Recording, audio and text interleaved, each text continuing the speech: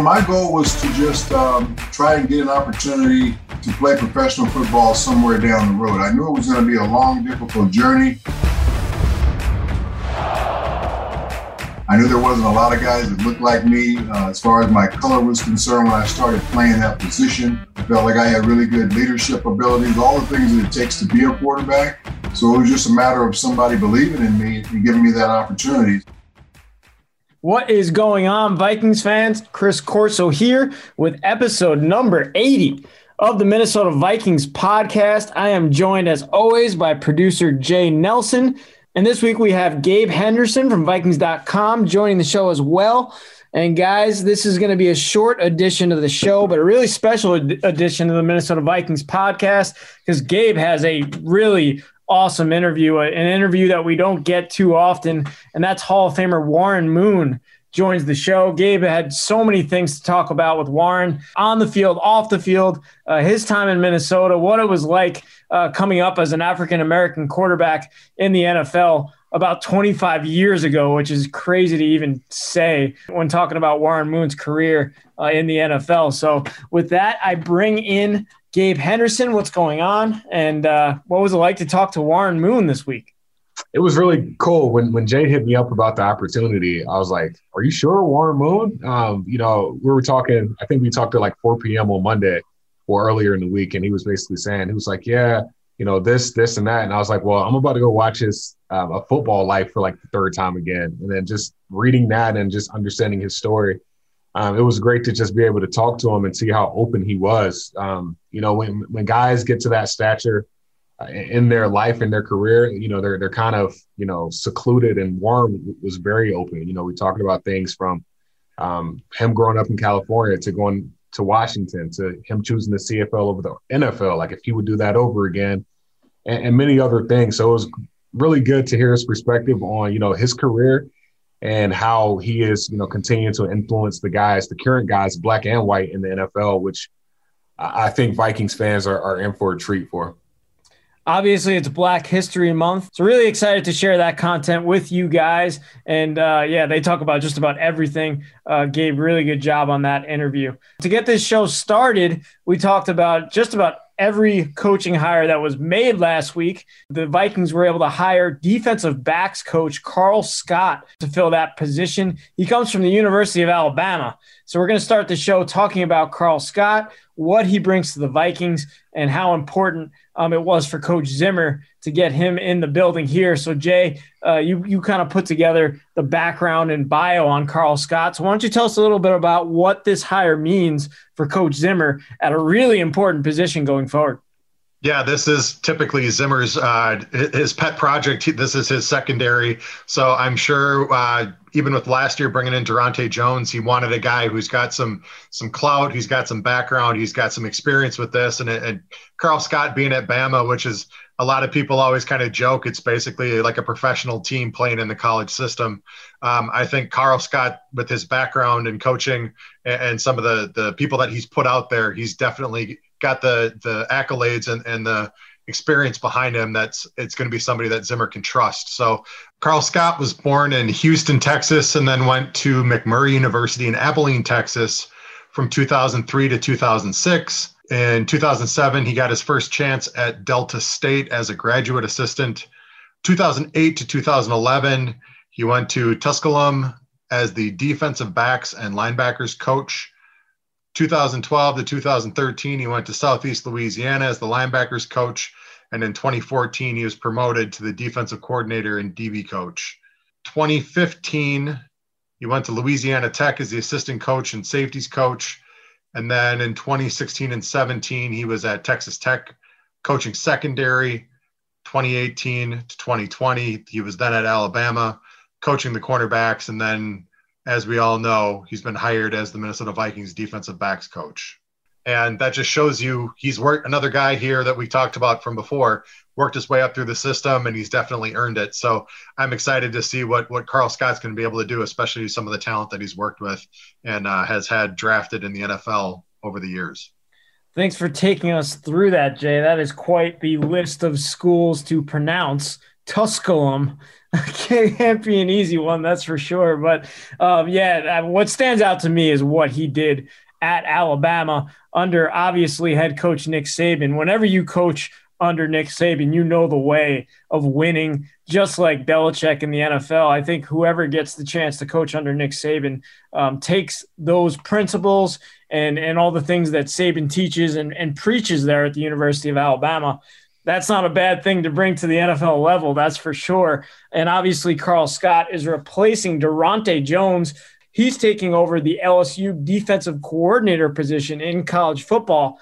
And Scott's coming over from the rival of LSU, Alabama, in which they had the title-winning defense last year, allowed only 19.4 points per game, third in the SEC in pass defense, Gabe.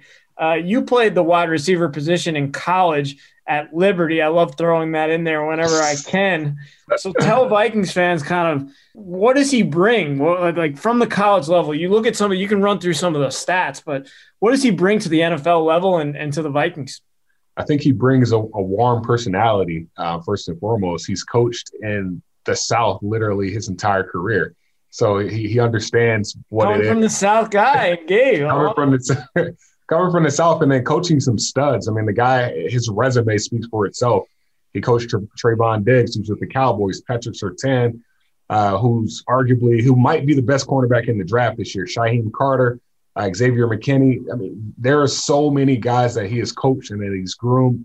And, like you said, coaching at Alabama, that says a lot right there. I mean, the SEC is the modern, well, I wouldn't say modern day NFL, but a lot of guys in the SEC said if you want to get prepared for the NFL, go play football in the SEC. And then this past year, the Alabama Crimson Tide were number one in the SEC for pass efficiency defense and scoring defense. Bringing a guy of his caliber here, I think that only suits well for these young corners, this young secondary, and guys like, Jeff Gladney, Cam Dantzler, Harrison Hand.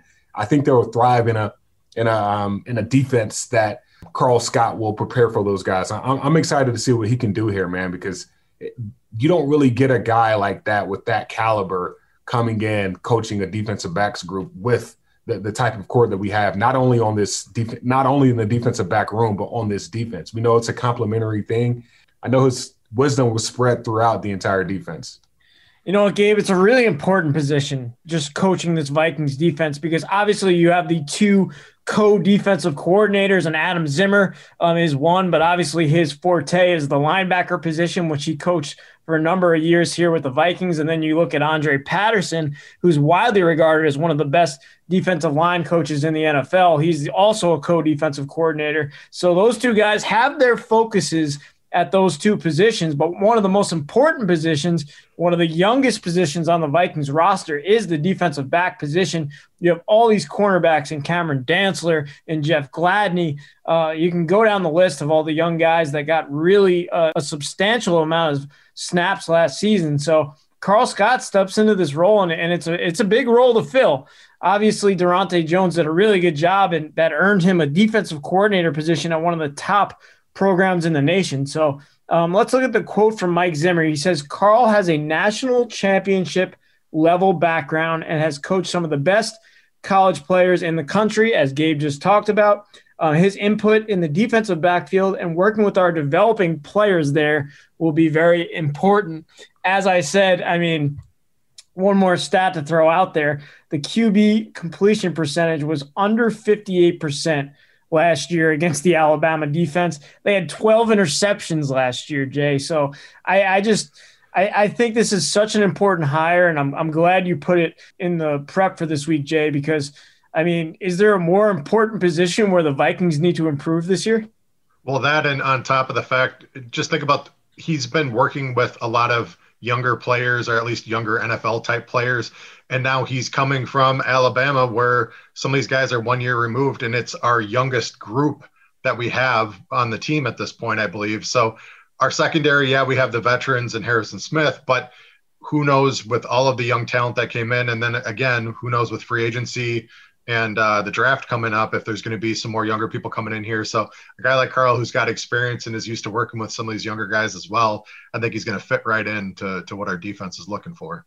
Well, that just about does it for the coaching hires. I think we've covered every single one over the past couple weeks. One of the ones that we covered was Ryan Ficken being promoted to the special teams coordinator position. And it seems like Ficken might have taken a step at solving some kicker competition issues. The Vikings signed Greg Joseph, a kicker, to the practice squad. Last week, Ficken did talk about how he completely trusts Dan Bailey, but obviously the struggles last year and what kind of went down with Bailey and having a season that he hasn't had so far in his NFL career, it's only smart to bring in another option at that position, in which the Vikings ranked last in the NFL last season. So, Gabe, why don't you tell us a little bit about what Greg Joseph brings to the Vikings special teams unit? I think, like you hit it right on the head, he brings depth. And I think during the offseason, you're looking for as much depth as you can to not only, earn a spot on the roster, but also push the starters that are on the team. I mean, I feel like he does both of those things. I mean, last year he spent the 2020 year on the Buccaneers practice squad. I'm not sure if the practice squad guys get a ring, but if he does, he's a Super Bowl winning kicker. But if you like rewind back to 2018 when he was with Cleveland, he was 17 of 20 for field goals, 25 of 29 in extra points, 47 touchbacks on 69 kickoffs. And he's familiar with the guy that's already on this team, Britton Colquitt. He was his holder back in 2018 on field goals and extra points. So there's a little bit of familiarity there in that special teams room. And I think Ryan Ficken, he's going to watch every kick. He's going to literally focus on every single detail. Coming in, being the new special teams coordinator, Ryan Ficken knows what he has in Greg Joseph. And I think Greg Joseph, he has to earn a spot on this team, and he has all offseason to do so. But like in my conversation earlier with Ryan Ficken earlier this offseason, he said Dan Bailey still is a phenomenal kicker despite all of the woes that happened at the end of the last season. Like Dan Bailey is still arguably one of the greatest kickers in NFL history, and we don't want to discount that. But there's a competition brewing, and it'll be exciting to see this offseason. It's always good to have competition at every position. Doesn't matter if it's the kicker, the quarterback, the linebacker. I mean, you always want to bring in some sort of competition because obviously that makes the player better, especially when you're kicking field goals every day during training camp. You need at least two guys there. So I'm happy we brought in Greg Joseph, and I'm happy that Ryan Ficken took it upon himself to probably go get another kicker. Definitely a good thing for the Vikings heading into the offseason program. That brings us to the main interview of the podcast, and we touched on it a little bit earlier in the show, but really awesome interview that Gabe got to do with Warren Moon. Obviously Black History Month, so we had to go with the theme of the Be the Change movement that the Vikings had this entire season with everything that went on in the Twin Cities this year. So, Gabe, I just want you to give a little introduction and introduce yourself with Warren Moon here. So just tell us a little bit about this interview and take it away. Yeah, as I said before, this is a very introspective interview from Warren Moon. He was very open and candid with some of the issues that he had to go through, and being able to talk to him about the former NFL versus the current NFL and how he was able to stay motivated through everything that he had to go through. Not signing to the NFL coming straight out of college because there were no African-American starting quarterbacks in the NFL. So hearing his thoughts on that, going to the CFL, winning 5 Grey Cups. I'm not going to give it all away. I'm pretty sure Vikings fans know it. But without further ado, here is Mr. Warren Moon. All right, we're here inside the TCO studios, and today I have the special privilege of being joined by the legendary Hall of Fame quarterback, a.k.a. the greatest player in NFL history to wear the jersey number 1, Mr. Warren Moon. Warren, thank you for joining me. How are you? I'm doing great, Gabe. It's great to talk to you. I always look back at my Vikings days with a lot of great memories. It was a great city to live in, great fan base, and hopefully I still have some fans up there. Does it seem like going on 25 years since you've been up here playing for the Vikings? I know it's been 20 years since I actually put on a uniform. So that time just seems like it's flown by, but I've been involved in football so much during that time that it doesn't seem like it's been that long because I've still been involved in the game. But, I've been to Minneapolis many times since then, but it seems like every time I go back, it's changed and grown some more. So It's still a great place to live, though I still have a lot of really good friends up there. Time brings change, and one of the words for the Vikings this year was "be the change." With all the injustice and everything going on, when you think of that word, "be the change," what's the first thing that comes to mind? You should make yourself be part of the solution for that change. So whatever it takes for you to help that change happen, you should be hopefully willing to do that, because you can't have change without people being willing to stick their neck out and make some sacrifices to make that change happen. So that makes you be part of the solution. Being a part of that solution, I think for, just young African Americans coming up, when they look at somebody, the model, black quarterback that made it to the Hall of Fame, it's like, okay, that's the solution. Warren Moon is that guy. Like he was the guy that set the bar high. Going into it, I know you have a very unique story. Going into it, being from California, junior college, Washington, to the, CFL and NFL, was the goal to be that change, be that solution? My goal was to just try and get an opportunity to play professional football somewhere down the road. I knew it was going to be a long, difficult journey.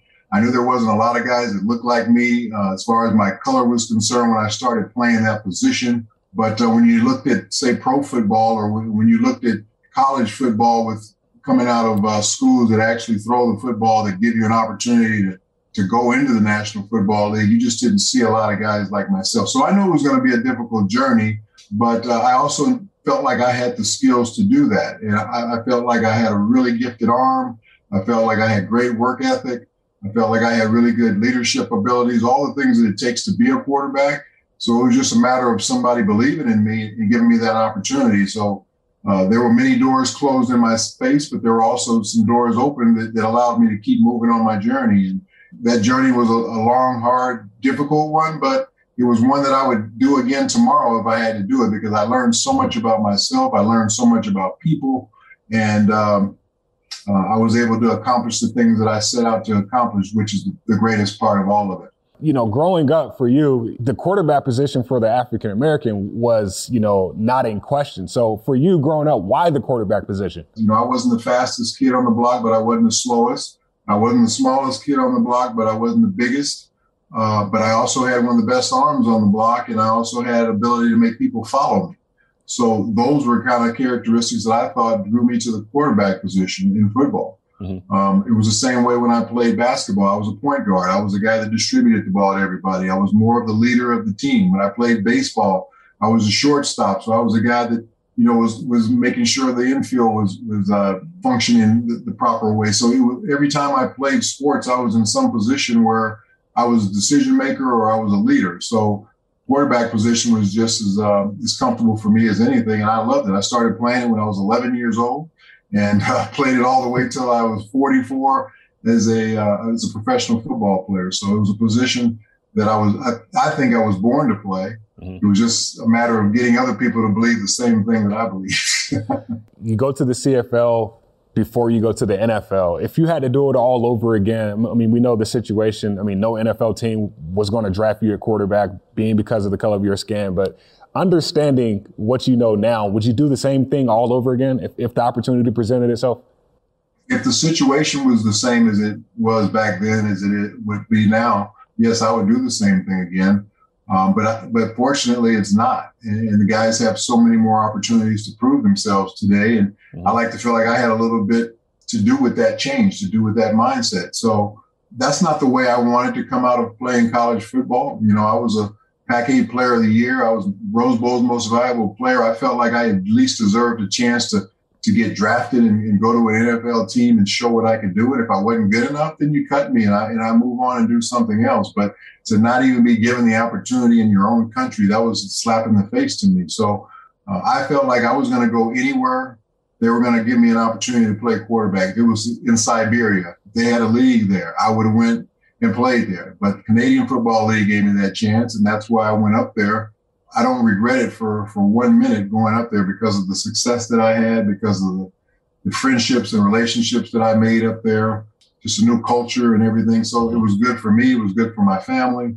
I was on 5 championship winning teams in a row. It's something that hasn't been done in team sports and any other sport since. So that's something that's very special that I can always hang my hat on. So you go from people telling you that you can't play quarterback to being a Hall of Famer. How did you stay motivated throughout that process? I think just always having that chip on my shoulder that people said I couldn't do something. So that motivated me to keep showing that I could. And then the fact that I played probably in one of the most quarterback competitive eras that you could think of when I played, whether it was with Dan Marino or Joe Montana or John Elway or Troy Aikman or Steve Young or all these guys, Jim Kelly, Boomer Esiason, all these guys that I played with during that time. If I was going to consider to be one of the best, I had to compete against these guys. So my game had to stay at a certain level in order to do that, because I knew how these guys thought, and I got a chance to know all these guys. So I knew if I was going to be on top of my game, I had to put the work in, and I had to continue to keep trying to be consistent, because these guys weren't going to let up either. So what's your take on, the game back then when you played, when it was a pocket quarterback league, you didn't run as much, to now where NFL teams are looking for a quarterback to be mobile and move around in the pocket? Yeah, the game has definitely changed here in the last probably 10, 15 years or so, that these quarterbacks have to be a little bit more hybrid as far as being a little more athletic. And I'm not talking just African Americans. I'm talking white quarterbacks as well. You look at Justin Herbert, you look at Josh Allen, you look at Joe Burrow. He has great ability. It's too bad he got hurt, but he has nice movement. I mean, there's a lot of guys that can move today, and you have to be able to do that to be able to make plays, because one of the differences in when I played, those defensive ends weren't running 4-4, 4-5, 4-6 like these guys are right now. The game is a little bit more speed involved because it's a wide open game with all the passing that's going on. So quarterbacks have to have the ability to make a guy miss. Yeah, they have to have the ability to get outside the pocket and buy time. And sometimes they have to have the ability to run the football. So the game has definitely changed. The style has changed. Going back to when you played, we started this interview off with, being the change and, things changing over time. For you, though, with all the change that happened in your life, when was that moment when you were like, hey, I'm right where I'm supposed to be, right when I need to be there? I think when I finally signed my first NFL contract, 1984, when I came back from Canada, that had always been my dream, and to play in the NFL. I felt like I had proved enough to get to that point. I also felt that I was going to an organization where I could help them build something special. I was being paid very, very well. I was the highest paid player in the league. So I think everything was falling into place right there when I went to Houston. I knew it wasn't going to be easy as far as the transition, because this was a 2-14 team when I got there and didn't have a lot of talent. That was the time that I thought, okay, everything that I had dreamed of as a kid is happening right now. Now it's time for me to take it to the next level. Rewinding back to 84, when you got drafted in the league, you were the only starting black quarterback in the NFL. When you fast forward to now, when you see, I think it's 8 or 9 different NFL teams now with black starting quarterbacks, is that what you envisioned, back in the day when you were playing?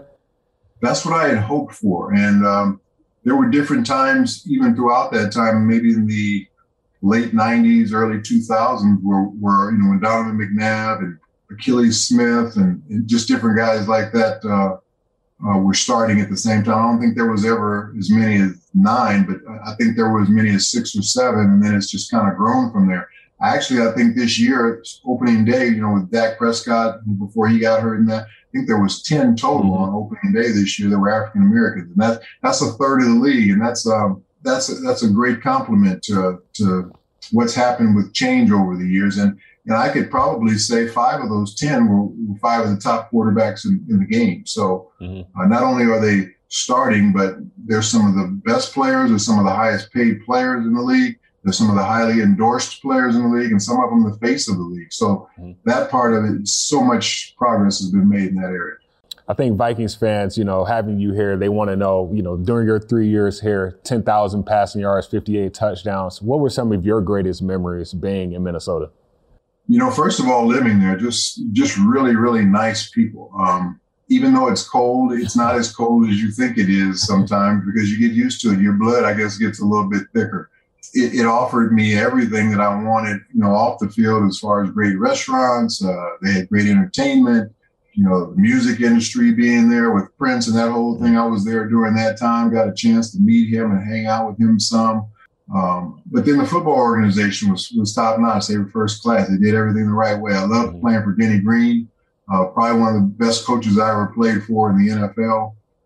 Great motivator, really took care of the players.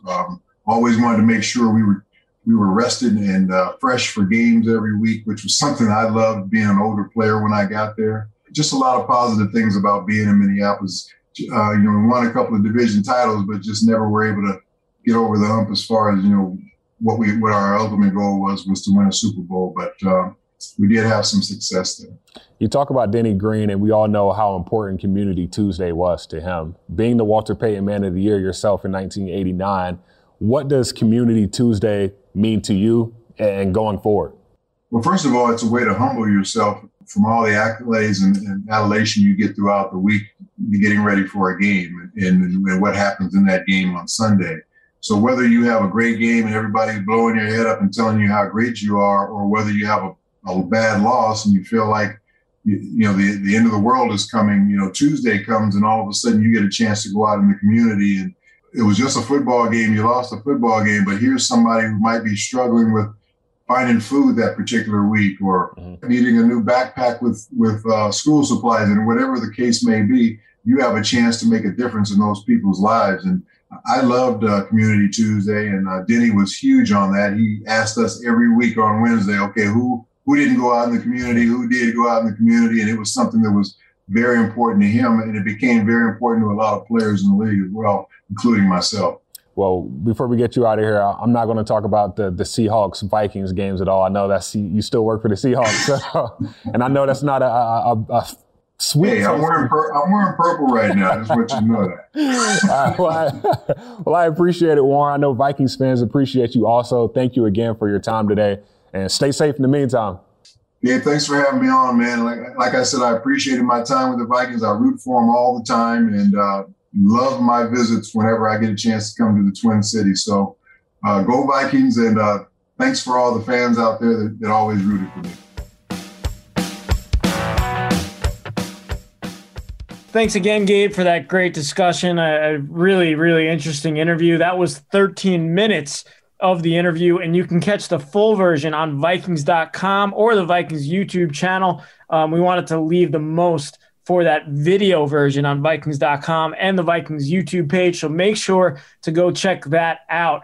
One of the biggest things I took from that, Gabe, was the CFL bite. Like having just because the color of his skin, to have to go play in the CFL and prove his abilities at that quarterback position. Like if you describe perseverance, like that is amazing to me. And to see what he did at that level, then go to the NFL, and when he's playing alongside the competition of John Elway and Dan Marino and Steve Young, some of the guys that he mentioned there, to be an African-American at that quarterback position and be a role model for so many people really stood out to me. So really appreciate you doing that interview, Gabe, and sharing it with the Vikings fans. Yeah, for sure. It was great talking to him. And one thing that probably stood out to me was the fact when I asked him, would you do it again? Like, would you go to the CFL again if the opportunity was the same, the situation was the same?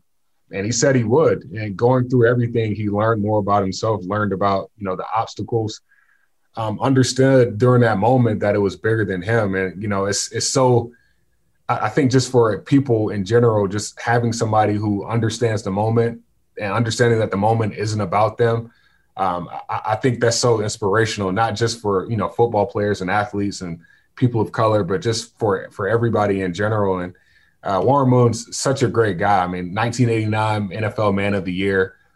Denny Green, we know, Community Tuesdays was huge for him. So when Warren Moon got to the Vikings, it was a match made in heaven. So it was a great time talking to him. And Jay was very instrumental throughout that entire process. Yeah, it was really cool. We'd kind of been brainstorming a little bit and trying to figure out some people, went to PR and talked to them, and they've brought up the idea of Warren, and we've talked to him before with Skull Stories and everything. And he's an awesome person and a great interview. And he absolutely knocked it out of the park and gave great job with the questions. And to be honest, some of the pointed questions that you asked that need to be addressed in this kind of stuff. And given his history, the fact that he was willing to be as open and as honest as he was, I think that's what made it so much better. So kudos to you guys and everybody involved. And, thank you to our PR staff and everybody else for helping set up this interview. Yeah, one thing I want to add to that too is if you look at the Vikings during this time, they had Warren Moon, they had Randall Cunningham, and they had a guy who I grew up absolutely loving. When you grow up on the East Coast and you know all about Dante Culpepper being a Minnesota Viking, like that was the team that I followed, that I played with in Madden. Like I'll never forget what Dante Culpepper did for the game, he did for the position, and obviously did for people of color. So the Vikings have a really long history at that position, Gabe, of breaking barriers. And if you talk to Dante Culpepper and Randall Cunningham, they give a bunch of credit to Warren Moon because for an African-American quarterback back then, you had to be able to run. Like Warren Moon wanted to be a pocket quarterback, and that just wasn't the norm back then. So for Warren Moon to withstand all the BS that he had to go through and still stick to what he knew what was best, it ultimately inspired generations of quarterbacks. We see all these pocket quarterbacks, white and black now, but I think even in the conversation, it's just like, dude, what's the modern day quarterback is a running quarterback, is a dual threat quarterback. So it's just crazy to see how the game has changed, and just seeing, him as a huge inspiration to the game, being able to grow was great to learn and understand. That stood out to me too, Gabe, because you asked him, you're like, why'd you choose the quarterback position? And he's like, I wasn't that fast. So I was a pocket quarterback. So, really interesting interview. Like I said, guys, you can go catch that in full on Vikings.com and the Vikings YouTube channel. Definitely worth your time. The last topic to talk about here is there's some key dates coming up. It's a little bit of a slow time in the Vikings offseason. A lot of the coaching hires were made, as we touched on earlier in the show, but there are some dates that we want to keep you guys up to speed with here. Stay tuned as we cover all of these NFL events, the college pro days. It's a really weird year, guys. Like the combine's not happening due to COVID, so all of these colleges are going to start having these pro days for their top players to work out in front of the scouts and things like that. So it won't be the traditional offseason with that combine. So look out for some of those pro days when you're looking at the Alabamas and the LSUs and the Clemsons and all those big programs in the Big Ten, SEC, and all around the country. Those will be really cool to track. And then another big date coming up, the franchise and transition tag designation window is February 23rd through March 9th. Jay, why don't you lay out what that means to Vikings fans? Because there's a lot of players that they're going to have to make some decisions on in the Vikings front office by that March 9th date. That's just it. So you have the window from the 23rd to the 9th where you have to formally make your decisions on using only one of these tags per season if you choose to. Last year, we used the franchise tag on Anthony Harris when he was going to potentially become a free agent. Here's the abridged definition of these tags. So a transition tag is used on unrestricted free agents, so clubs have the ability to match any offer from a competing club. Teams still have the ability to try and match those tags. So if that happens, then the home club that puts the transition tag on those players would then be obligated to pay another player top 10 money if they have another offer. If they choose to keep them, great, they still get the player. If they don't, then that player can leave in free agency and sign with that other club who has made them an offer. As for franchise tags, each club, again, can use only one on an unrestricted free agent. This guarantees that player a top 5 salary at their position for the upcoming season.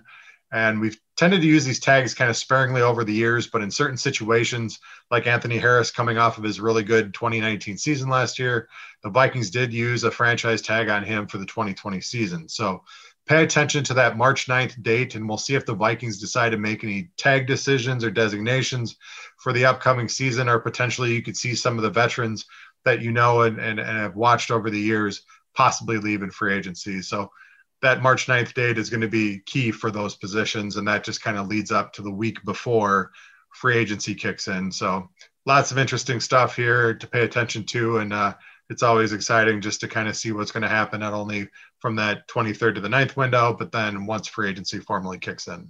Definitely an important date to track for Vikings fans. I believe you will have some information on some key players on the Vikings list whether we're going to keep them or not keep them, or maybe go with that franchise tag for one of the players like we did with Anthony Harris at the safety position last offseason.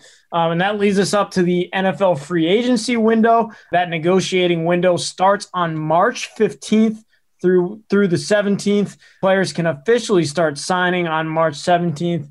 That is always a fun time. I remember last offseason, that's right when COVID started, and it kind of brought people back to a little bit of sports and seeing some news around the league. And it was definitely something that turned us away from all the crazy stuff that was happening in the world last offseason. So look forward for that, and look forward for the NFL draft. I think we're about 11 weeks away. It's currently still scheduled to be held in Cleveland, Ohio, April 29th through May 1st. Vikings have the 14th overall pick.